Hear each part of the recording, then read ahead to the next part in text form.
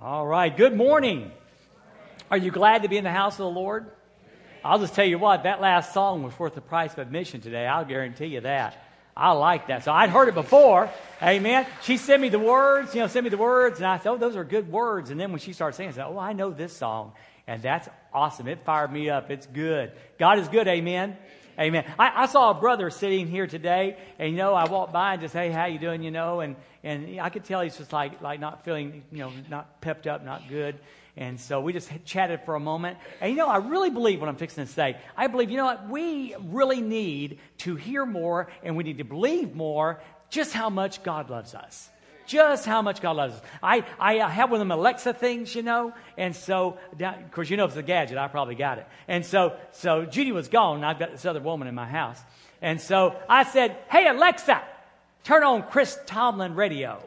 And so she says, I'll play Chris Tomlin radio. And it started playing this music off of Pandora, and just one song after another, the affirmation of how much God loves us. And I'm just sitting there eating my grits and eggs, just enjoying and just being affirmed about how much God loves us. When we succeed and when we fail, when we seem to have a great day, when we have a difficult day, when our mind is light and when our mind is dark, He loves us unconditionally. Unconditionally and unlimited. And that's kind of what we're going to talk about today. Now, we've been in Oz for the last 3 weeks. This is our third week. And based on the movie, The Wizard of Oz. And we got Dorothy home last week through the story of the prodigal son.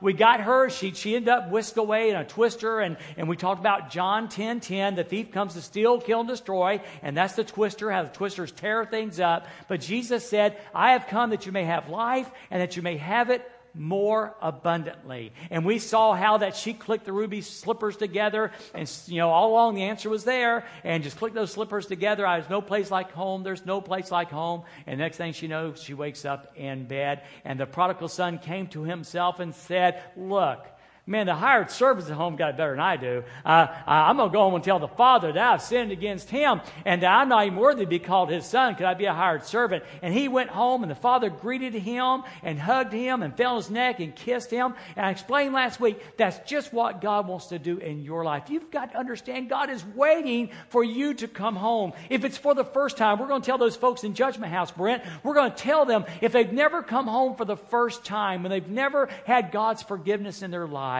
that He's waiting for them to ask and turn from their sin and follow His Son Jesus Christ and believe in His Son Jesus Christ. And there's going to be rooms full of people that have already made some kind of commitment to Christ, but their life is not what God wants it to be. And I say that not because we don't keep the rules, but because we can't enjoy that abundant life when there's sin in our life. And so we're going to tell them also there's a time to come home, maybe the second or third time, not to be resaved, but to restore the fellowship of that. Well, if you remember correctly, there's some stories, there's some characters then that are still left in Oz that we need to talk about. And the one we're going to talk about today is the Scarecrow.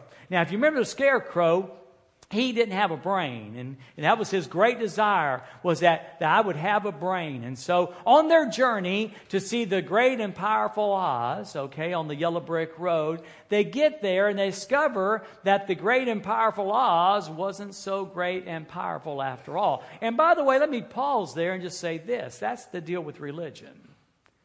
Too many people say, I need to get back in church. I need to find religion. Well, let me just tell you something. You may find religion, but you won't find what you're looking for. And it's a great thing to get back in church, but what you need is get back to God, not get back to church. Because religion and church are not the answer. A relationship with Jesus Christ is. And so the great and powerful Oz, when they discover out he's not so great and powerful, he reaches into his magic bag of tricks and starts pulling out some things. The last picture of the slide there showed those things. And what he does, he reaches into his little bag of tricks and pulls out a diploma. And he hands this diploma to the Scarecrow and tells him, you've got brain, you just don't have a diploma. And when the Scarecrow gets the diploma, all of a sudden he just becomes super intelligent and quotes some scientific equation. I'm not sure what it was, which, by the way, an interesting fact of the movie is he quotes it wrong. I saw that on the internet. I looked it up, and he quotes it wrong. But all of a sudden he sounds so intelligent. Now the problem with us a lot of believers today, we don't walk around saying we're brainless. Okay, we don't walk around going, I wish I had a brain. But you know what we do? We do walk around in the dark. We do walk around in the dark. There are several things that God has shown me in the last year, and several scriptures. And one of them was, and we didn't get this, it's on the sermon sheet, but we won't get there today, I'm pretty certain, where it says, if we walk in the light as He is in the light, we have fellowship one with another, and the blood of Jesus Christ cleanses us from sin. And one thing, and boy, I experienced it today. Just this darkness on my brain. But I found out that if we're not careful, our brain likes to go in the dark. Our brain likes to go in the dark. It kind of happens when the wrong person whispers in your ear. Mainly that's Satan, by the way. Or for some reason you're feeling insecure, you're feeling circumstances are difficult. Different things cause it, but we start thinking in the dark. And bad things happen when we think in the dark. In 2003, and that's only 14 years ago, in 2003, there was a big blackout in the Northeast, and blackout meaning there was no electricity, and the Northeast, almost all the Northeast, and it went up into Canada even, and 55 million people were without electricity. Some for just like 4 or 5 hours. But considering the scope of it, how that was so much of an area of America, 55 million people, considering that, even for a few hours, it was just amazing. But some people didn't get power back for a week. And so strange things happen when we black out. And I'm going to tell you this. As a believer in Jesus Christ, when we live and think in the dark, strange things happen. Now, the reason I love this song, and I cannot remember the words that Linda just sang verbatim, but I just realized, again, how God does his wonderful thing. And here's what I wrote down. When we start living in the dark, scriptures change. When we start living in the dark, thinking in the dark, when our mind stays in the dark, scriptures change. For instance, Philippians 4:13. I can do all things through Christ who strengthens me. But when Satan whispers and the twister comes and the thief comes to steal, kill, and destroy, and when we start thinking in the dark, we don't hear anymore, I can do all things through Christ who strengthens me. We start thinking and believing that I can do nothing through Christ who strengthens me. You're going to owe me lunch. But here's the deal. Some of you won't sign up for acting on Judgment House, not because you're too busy. You say, I've never done that before. And I can't do it. That's just dark thinking. If in fact we believe Philippians 4:13, we love to quote that verse, I can do all things through Christ who strengthens me. If in fact that's true, then we can do whatever God asks us to do and wants us to do. But when we're thinking in the dark, we start thinking, I can do nothing through Christ who strengthens me. Romans 8:1, again, a verse that's so powerful in its truth. And when we're thinking in the light, it says this, there is now, therefore, no condemnation to those who are in Christ Jesus. In other words, we live and we believe that there's no charge against us that the blood of Jesus Christ has not handled. There's no condemnation in Christ Jesus. But when we're thinking in the dark, when we allow circumstances and things like that to creep into our lives, and it happens, doesn't it? All of a sudden, it changes to there's nothing but condemnation to those who are in Christ Jesus. In other words, we live a life of guilt. That's what I hate about religion. Yeah, I said it. That's what I hate about religion. Religion will put such a guilt trip on you. And trust me, when you're living in a guilt trip, it's anything but the abundant life. But when we're living in the dark, we all of a sudden start saying, there's nothing. I'm condemned. I'm a failure. I'll always be a failure. Will be a failure. I can't. And yet God says you can. And God says that there's no condemnation. But when you're thinking in the dark, you start thinking the opposite. Romans 8:31, it says, if God is for us, who can be against us? If God is for us, who can be against us? But when you start living and thinking in the dark, when the lights go out, you start thinking, if God is against us, no one can be for us. Can I tell you something? God is not against you.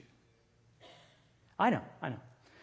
Sometimes your circumstances are such that it just seems like God's got to be angry at you, that God doesn't love you, that God's forsaken you, that God's abandoned you, that God went home and didn't tell you.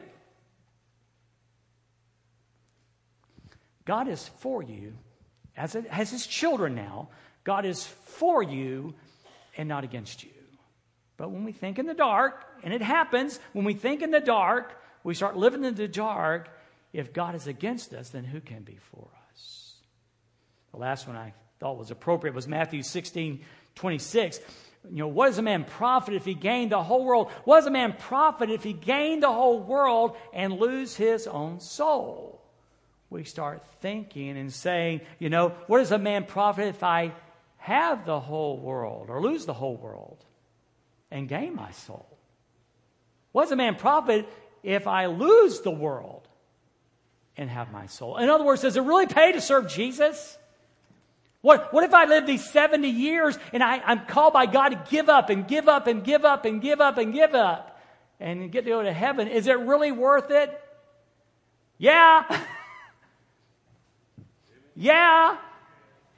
But see, when we think in the dark, those kind of thoughts grow through our brain.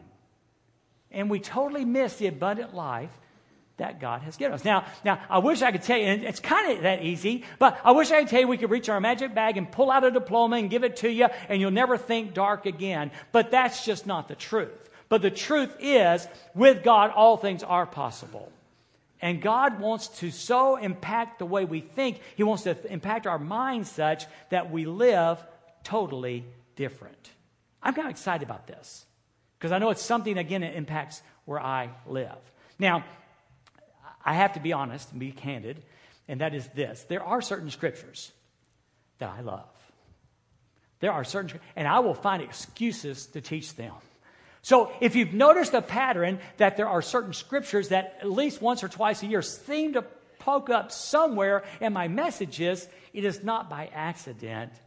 It's just that I love them. And I went through and started looking at scriptures dealing with our mind. And how can God help us to mind our mind? How can God help us to change our mind? How can God help us to renew our mind?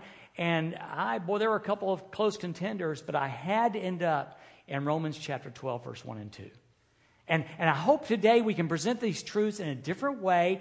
And I asked the Lord this morning, I'll be honest, I prayed this morning, I said, God, help me to put this on a level that every person can understand it, but at the same time, they'll be fresh and new and challenging for each person there. So if you get your Bibles and turn to Romans chapter 12 and verse 1 and 2, a very powerful scripture about renewing our mind. How can we, and by the way, this is not the power of positive thinking. Don't even go there, all right? But how can we renew our mind so that we live in the light and not in the darkness? Well, Paul starts very powerfully in Romans chapter 12 and verse number 1, the very first part, and it's something you just need to hear today. It says this, therefore, brothers, by the mercies of God. Therefore, brothers, by the mercies of God. Now, you've always learned, if the word therefore is there, you need to find why it's there for. Okay? And so I look back in Romans chapter 11 and verse number 33, 34, 35, and 36. And what I read there, again, was just a wow thing. I mean, I read these scriptures and went, wow, that's so incredible of our God. So again, would you allow yourself to be wowed?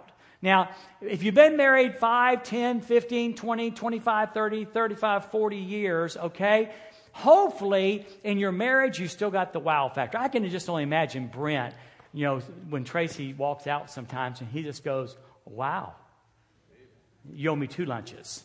You owe me 2 lunches. All right? So the wow. So would you please allow yourself to be wowed by God? Would you just allow yourself to be wowed by God today? Here's what it says. Paul says, the depth of the riches, both of the wisdom and knowledge of God. How unsearchable are His judgments and His ways past finding out. Someone needs to hear that today. Because you can't figure out God. Don't worry. Paul couldn't. We can't. Our God is so much bigger than us. His ways are past finding out. His judgments are past finding out.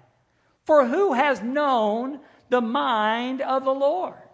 Or who has become his counselor? Or who has first given to him, and it shall be repaid to him? For of him, and through him, and to him are all things, to whom be glory forever. Amen. And that's what the Apostle Paul begins with before he says, therefore. So with this magnificent God that loved us so much, the Bible says, that he sent his son Jesus Christ to die on a cross, that ordinary people, ordinary people like me and you, could come into relationship and call the Creator God Father. Come on now. We can call Creator God Father. He loved us so much. His mercy is so great. Therefore, because of all that, and because of these wonderful mercies of God. Now, again, they say if you say something often enough, it sticks in our brain finally. And I really want this to stick in your brain. You know, we have made a regular practice here to preach about God's grace. You say, well, yeah, why do we do that, Dwayne? Why do we talk about grace so much? Because it's amazing. That's original, isn't it? John Newton thought it was. He thought it was pretty amazing. Okay, so it's amazing, but also, want you to think always about God's mercy too, because grace is God's unmerited favor, unmerited favor. It's a favor we cannot earn. That's grace. Mercy is God's unmerited kindness. His kindness toward us, of which, like grace, we cannot earn.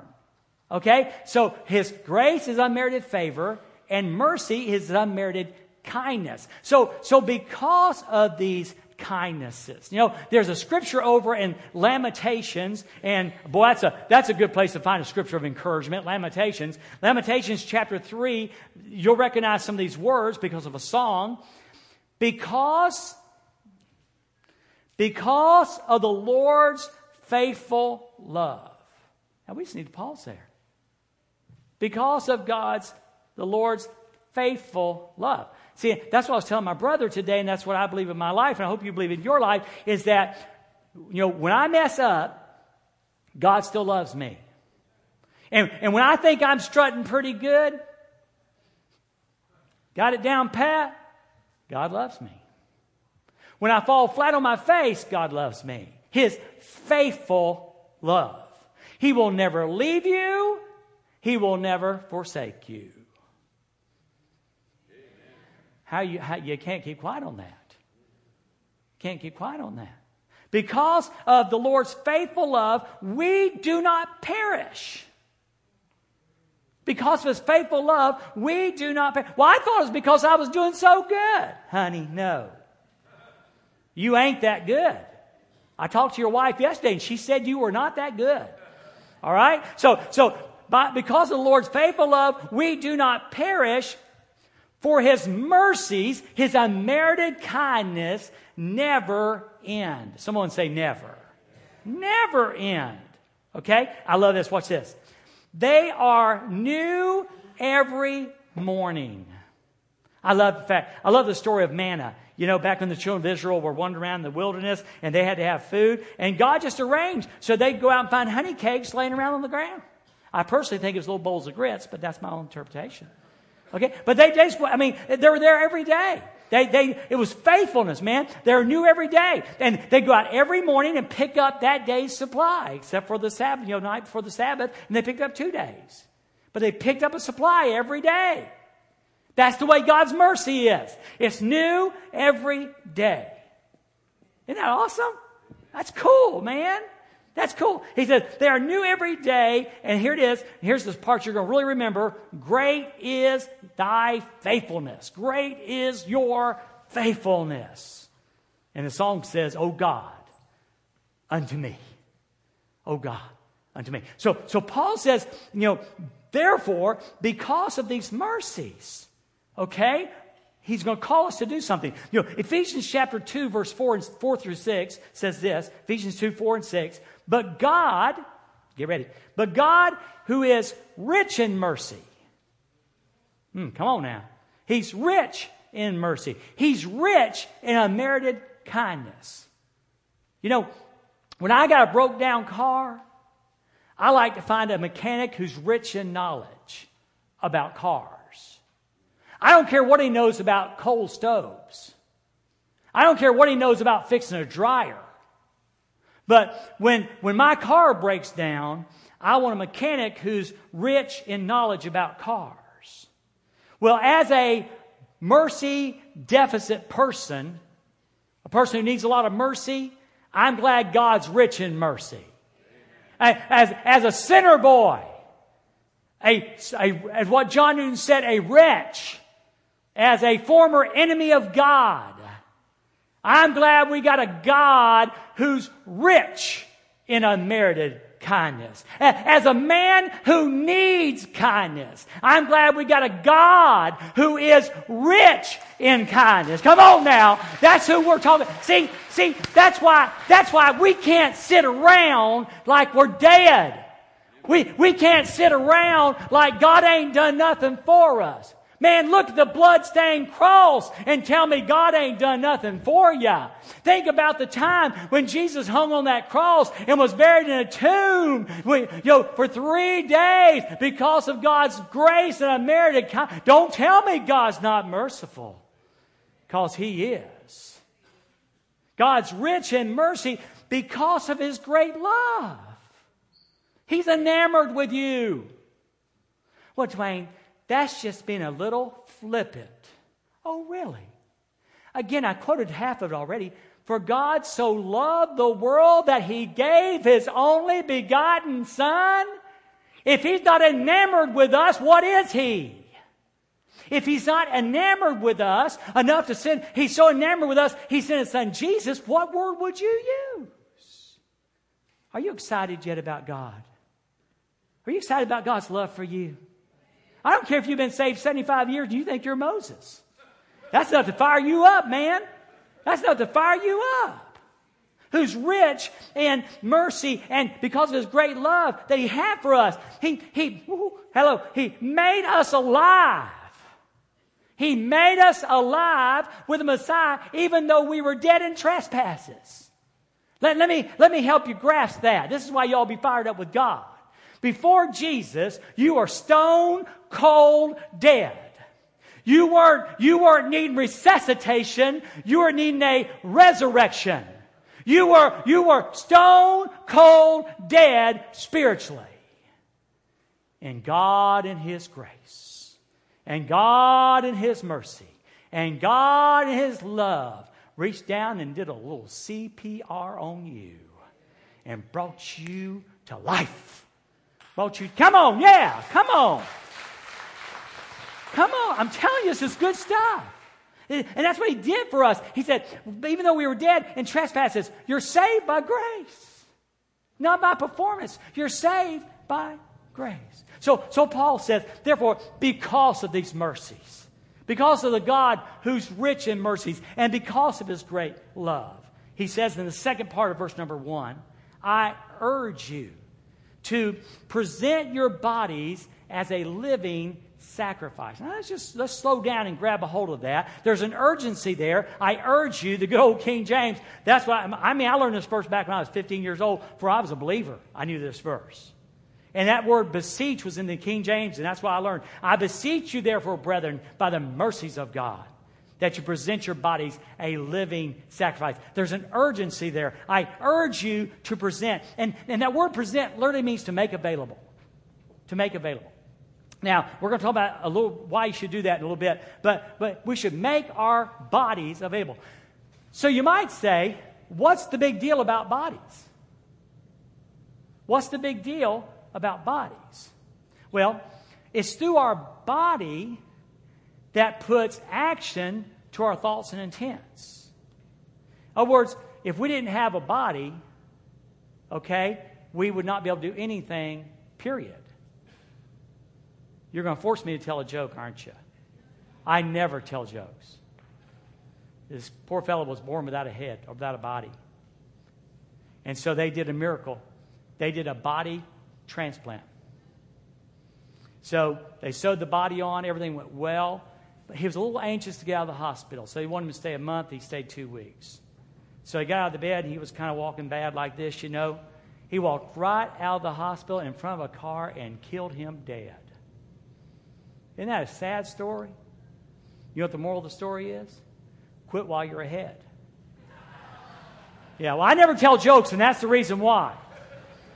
Now listen, the reason, listen, that's a rare day. The reason Paul says present your bodies, because it's the bodies, come on, it's the bodies that's got the hands, it's the bodies that's got the feet, it's the body that's got the mind for us to delve in and do judgment house and talk to people about Jesus and serve the Lord and worship the Lord. That's why the body's important.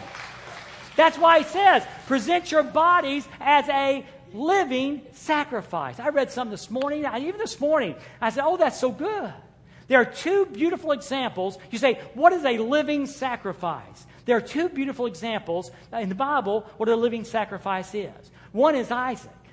Now, again, I can't give you a whole big Bible lesson, but you remember back when Abraham was there and there was Isaac, and God had said through this son, Isaac, all the nations would be blessed. Not through another son, through this son. And then God did the strangest thing. God says, I want you to take that son, Isaac, the one I've promised you is going to have all the people of the nations blessed. I want you to take him up on the mountain. I want you to offer him as a sacrifice. So Abraham gets the wood together and gets the knife, and him and the boy go up on the mountain.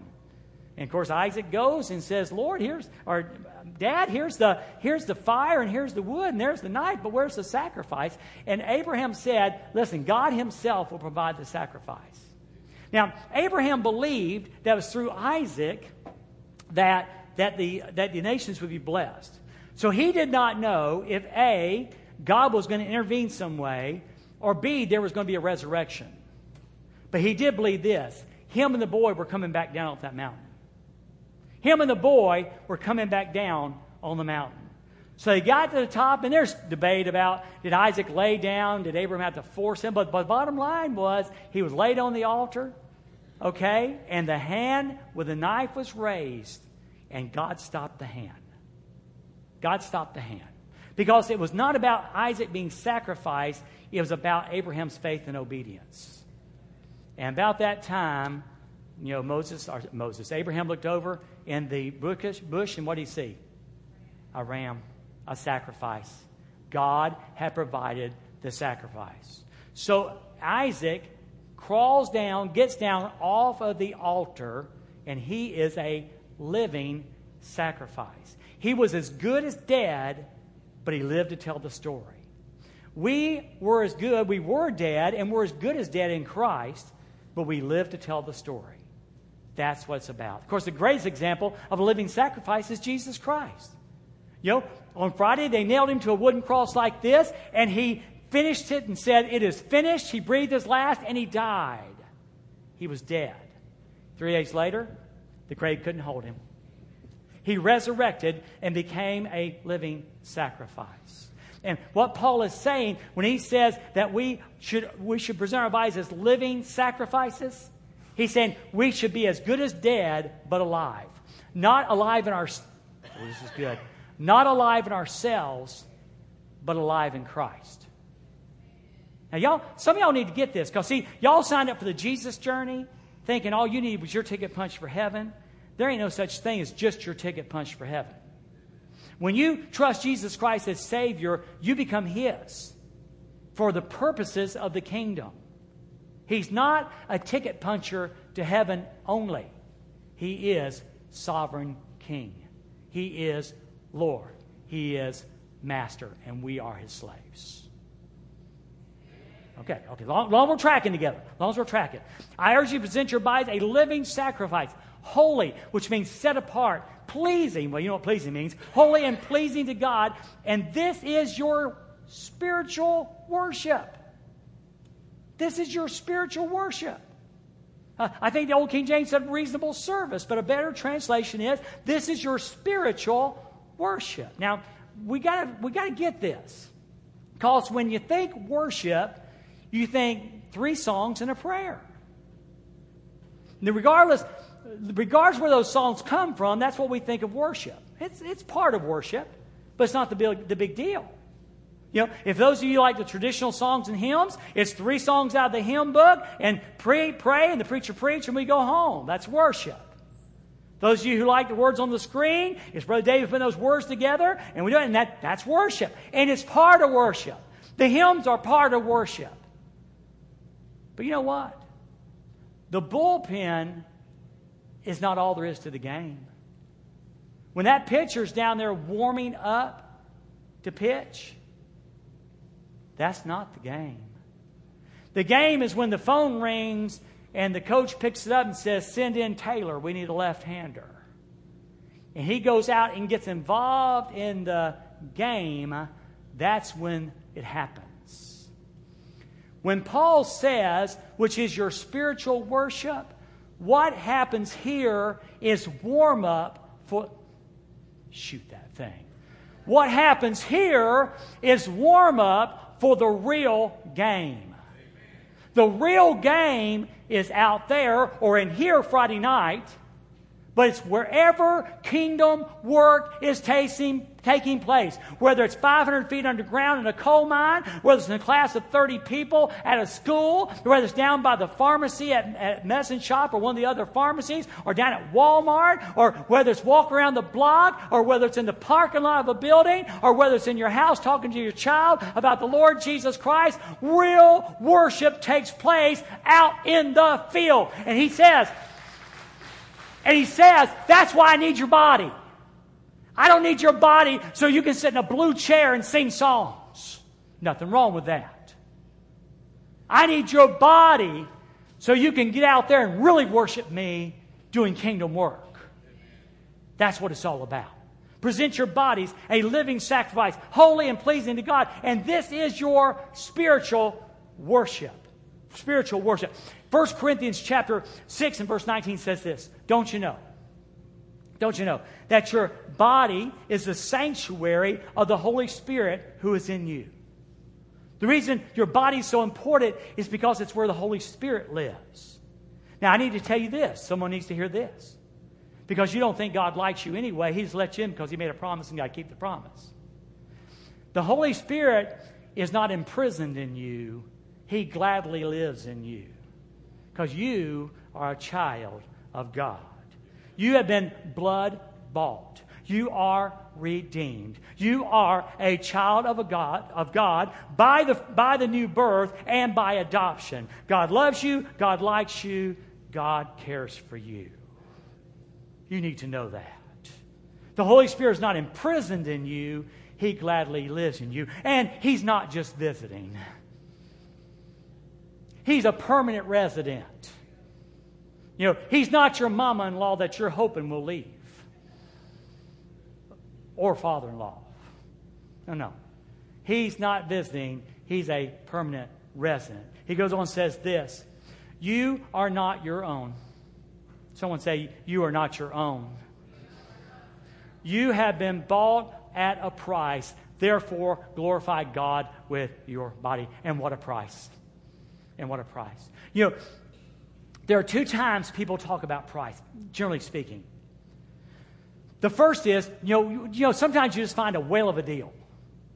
I mean, we're talking about bargain. And so somebody says, hey, is that a new watch you got on? Yeah. You're not going to believe the deal I got on this one. I have pulled it over on Target's eyes. I was down there, and on the clearance rack, it was a $25 watch, and I got it for $2. And people go, I just can't believe you got a deal like that. Sometimes we brag about the price because it's so cheap. But sometimes you brag because it's expensive. You take that same watch and make it a $500 Apple Watch. And you take for a person who really appreciates an Apple Watch. And they'll say, is that an Apple Watch? Yeah, that's an Apple Watch. Oh, they're expensive, aren't they? I said, yeah, it was expensive. But let me tell you something. It was worth every dollar. To that person, it was worth every dollar. Same talk about prices, but one, what a deal I got, and the other, how expensive it was. Well, let me tell you something. Your salvation didn't cost you anything. You're not earning your salvation by being a good boy or a good girl. You're not earning your salvation by keeping the rules really well. You're not earning your salvation by going to church 3 times a week. It was a free gift. And it wasn't cheap. It cost you nothing. So in that sense, I guess you could say it was a bargain for you. Boy, what's an expensive gift. Boy, was it an expensive gift. He died for you. He died for you. Not trying to be flippant again, but I think based on Scripture, He never said it this way, but I think God would say, and it was worth every dollar. Do you understand that? Do you understand how magnificent you are in the eyes of God? Do you understand how precious you are in the eyes of God? God doesn't say, what a bad deal I made when I gave Jesus for these worthless human beings. He loves us. He cares for us. And He would say it was worth everything I paid for the redemption of men. Come on, somebody say amen. Shoot that thing. Shoot that thing. All right, we better move on. Look at Romans chapter 12, the second part of verse 2. He says, do not be conformed to this age. Now what happens is, when we start thinking dark, that's what happens. If you're looking for a more practical term, that's what happens. Okay? I don't really understand a pressure cooker. I never used a pressure cooker, but I think it involves pressure. See, y'all think I'm not the sharpest knife in the drawer, but I figure these things out all myself.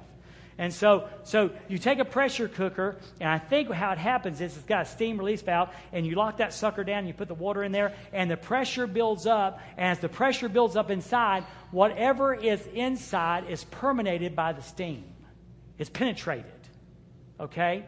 So when Paul says, do not be conformed, you could put that word, do not be pressured by this age. Don't be pressured by this world. Mackenzie, you've heard the word peer pressure before. That's what happens. That's why it's so hard sometimes to be a student today in today's school culture, because the peer pressure is huge. And what happens is the pressure will make you conform to whatever image or whatever shape they want you to be. Okay? Now, here's what's crazy. Listen to this. There's a time that I would stand up and preach, and we'd say how students were under intense peer pressure. They are. But if you're a young adult here, you are. If you're a median age adult here today, you are. If you're a senior adult here today, you are subject to peer pressure. I see senior adults doing things today like cohabitating, like they're going to live together, have sex together, because that's something for young kids, not for senior adults. And they will justify it, and they'll go in the culture and say, that's okay. Listen, they'll help them justify it. That's okay. Well, not if God says it's not okay, it's not okay. I don't care, again, if you're as old as Moses. If God says wrong, when it's wrong if you're 20, it's wrong when you're 75. Are y'all still there? It's getting awful quiet. Them senior adults like it when I pick on the young kids, but they don't like it when I get to our age. Y'all keep forgetting I am one. I am one. So don't be pressured. Don't be conformed to this age, but rather be transformed by the renewing of your mind. Be transformed by the renewing of your mind. Well, how do you do that? Well, we're going to have to hurry, unless I got pulpit late. I don't think I did. What's that clock say? Clock says I got 5 minutes. Okay, all right. Listen, here's Colossians 3, 2, and 3. And Linda, this is your song. Set your minds Fix your eyes. Set your mind on what is above, not on what is on the earth. Set your mind. The way you renew your mind is you focus your mind on things above, not on things of the earth. Now again, I am not a sports person. I cannot do anything. I mean, they don't trust me with power tools, and they don't choose me for the team. I mean, I was out working yesterday with the men, and the time I left, I was bleeding 3 ways. They said, "What did you do yourself?" I said, "It just happens. It just happens." But I know this. T.A. told me this one time, T.A. Sullivan. He told me about batting and how that the batter will focus his attention, set his attention. He's not looking at mama waving in the stands. He's not listening to the guy over here hollering at him saying, "Yeah, guys, strike out." He's nothing. If he's going to hit that ball, he's got to focus. And they said a good batter can see the stitches on the ball before it gets there. How's that? Focused. Focus. Set your minds on what is above, not on the things of the earth. And that's where we get in our stinking dark thinking. Because we allow the shouts of the world, the noise of the world, the thoughts of the world, the values of the world to permeate our brains. And we don't fix our minds right. I thought it was kind of funny. Her whole psalm was about faith. And I wrote down, the problem is we have too many believers with hokey-pokey faith. You know the song Hokey Pokey? Well, you put your left foot in, you take your left foot out, you put your left foot in, and you shake it all about. Well, that's how we are with our faith. We get our faith right in, we pull our faith right out, we put our faith right in, and we shake it all about. One minute we're hot for Jesus, and the next minute we're saying, "Jesus who?" Are y'all there? Are you there? It's time. Now, if I could go out and sit with you and talk, I would, because this is me. But it's time for hokey-pokey faith to die.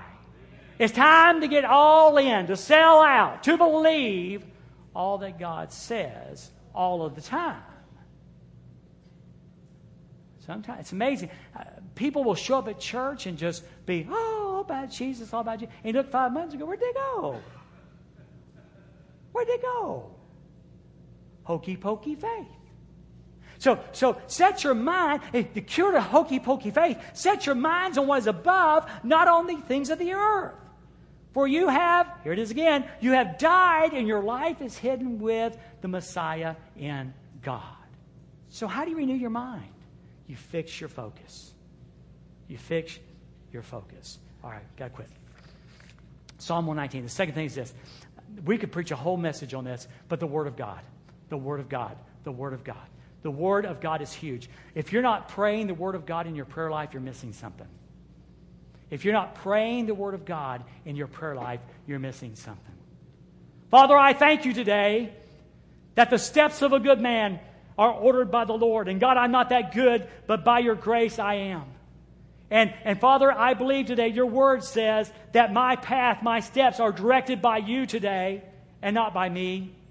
And God, it's great to know your word says that if I stumble and fall, I will not be utterly cast down because you will pick me up with your hand. Put the Word of God in your prayer life. Put the Word of God in your everyday life. Listen to this.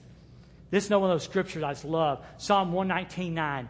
How can a young man, a medium-aged man, an old man, a student, how can a young man keep his way pure? Now, not for the purpose of do's and don'ts, but for the purpose of living the best life ever, which is in obedience to God and down His will. How can a young person keep his way pure? By keeping your word. By keeping your word. I have sought you with all my heart. Don't let me wander from your commands. I have treasured, I have valued your word in my heart so that I may not sin against you.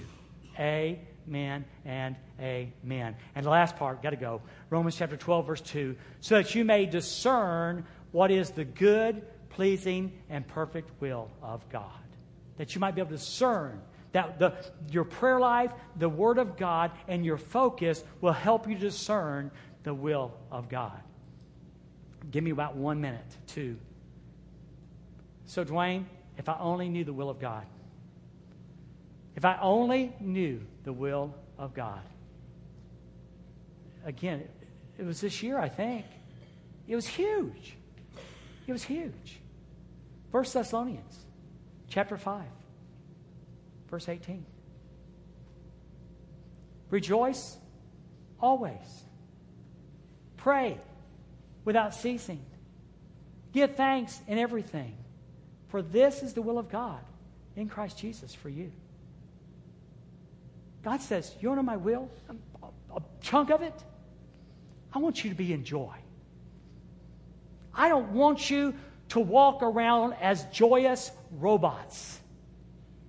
I want you to walk as joyful believers. The world's got to want what we got, and they don't want unhappy faith. They don't want joyless faith. That's a better word, not unhappy. Joyless faith. They look at us like we got the flu, and they say, I don't want to get contaminated with you.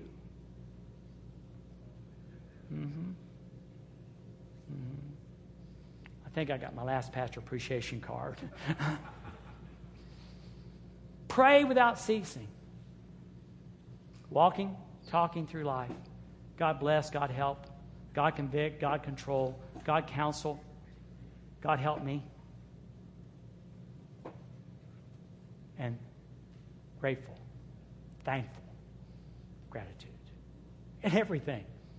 In everything. Did you get that? In everything. And this is the will of God in Christ Jesus. Now, promise time, not because I believe it, but because the Word of God says it, and that is this. When we start practicing, when we start fixing our gaze, when we start renewing our mind with the Word of God and bringing that into our prayer life, and when we start doing, rejoicing, and praying, and being grateful, it's going to change how we live. Not make us better Christians. That's okay. Not make us better Christians, make us joyful believers. Thankful for His mercy. Thankful for His grace. And ready to go out there and worship. To get into the game and play. Now again, I told you, don't mind telling you, this is important to me because it's where I live. Even today, Satan was, in fact, I stopped singing. I don't know if the worship team saw me or not. I just stopped singing. I'm going to be very transparent. I stopped singing. I said, God, you know Satan is messing with my brain. You know he is. And I want to be honest with you. I pleaded the blood. I said, Jesus, in your name, I rebuke him. That is not what you want from me. I was bent and determined to be negative on something. And you know what? God heard that prayer. Sent you to sing. And got me ready to preach. Tell me God's not good. Tell me God's not good. So take this home. If you're here today and you've never asked God to forgive your sins and come to a relationship with Him, today is your day. My friend Brent's going to be standing down front here. We call this decision time because it's decision time. The chance for you to say yes. I've already told you religion won't do it, church won't do it, but God can do in your life what you're really longing for. I mean it. I mean it. This room is filled with people who have experienced the grace of God, and it's amazing. It's amazing. So if you want to know more about that, come see my friend Brent. We'll try to answer your questions and give you the opportunity to say yes to Jesus today. If you're here today and you're His child, so many of us are, know this. Know this. That God loves you even though you're not perfect, even though you fail. God loves you. Satan will convince you that you can never serve because you're less than. Well, because of the blood of Jesus Christ, you're not less than, you're more than. You're not less than, you're more than. Can I say that saying that Judy's got on the bathroom, in our bathroom upstairs? Let's see if I can get it out. It's not who you think you're not. No, it's not who you think you are that holds you back. It's who you think you're not. Think about that. It's not who you think you are that holds you back. is who you think you're not. You are a child of God. If you've experienced God's grace, you are a child of the King. You live in the royal palace, and the King calls you child. That's pretty good. Amen? All right, let's pray.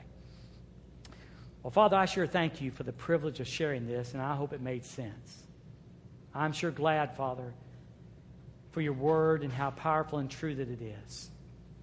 Now, Father, there's someone here today who desperately needs forgiveness. They have tried quitting drinking and stopping drugs. They tried breaking habits. They've tried church. They've tried different denominations. They've tried being a better person. And they feel today as they've failed. And you know what? The truth is they have. And they don't need a reformation. They need a resurrection. They need the birth, the new birth of Jesus Christ. So I pray if there's someone here today who needs your forgiveness for the first time, that today you would bring them to yourself. Have them come forward and say, Brent, I want this Jesus that the pastor talked about. And I know you wait to forgive their sins and call them child. And they call you Father. For my brothers and sisters and me, I want to thank you, God, for your gracious mercy, your abundance of love. And I want to pray, Father, that you'll just speak to our hearts now. Help us leave this room knowing that there's an almighty God who loves us. Regardless of how we perform, he loves us and calls us child. May Satan be defeated when he tries to infect our brains, when he tries to make our brains go dark. Rather, may we learn, and may we by faith walk in the light, live in the light. And Jesus, I pray this in your precious name. Amen.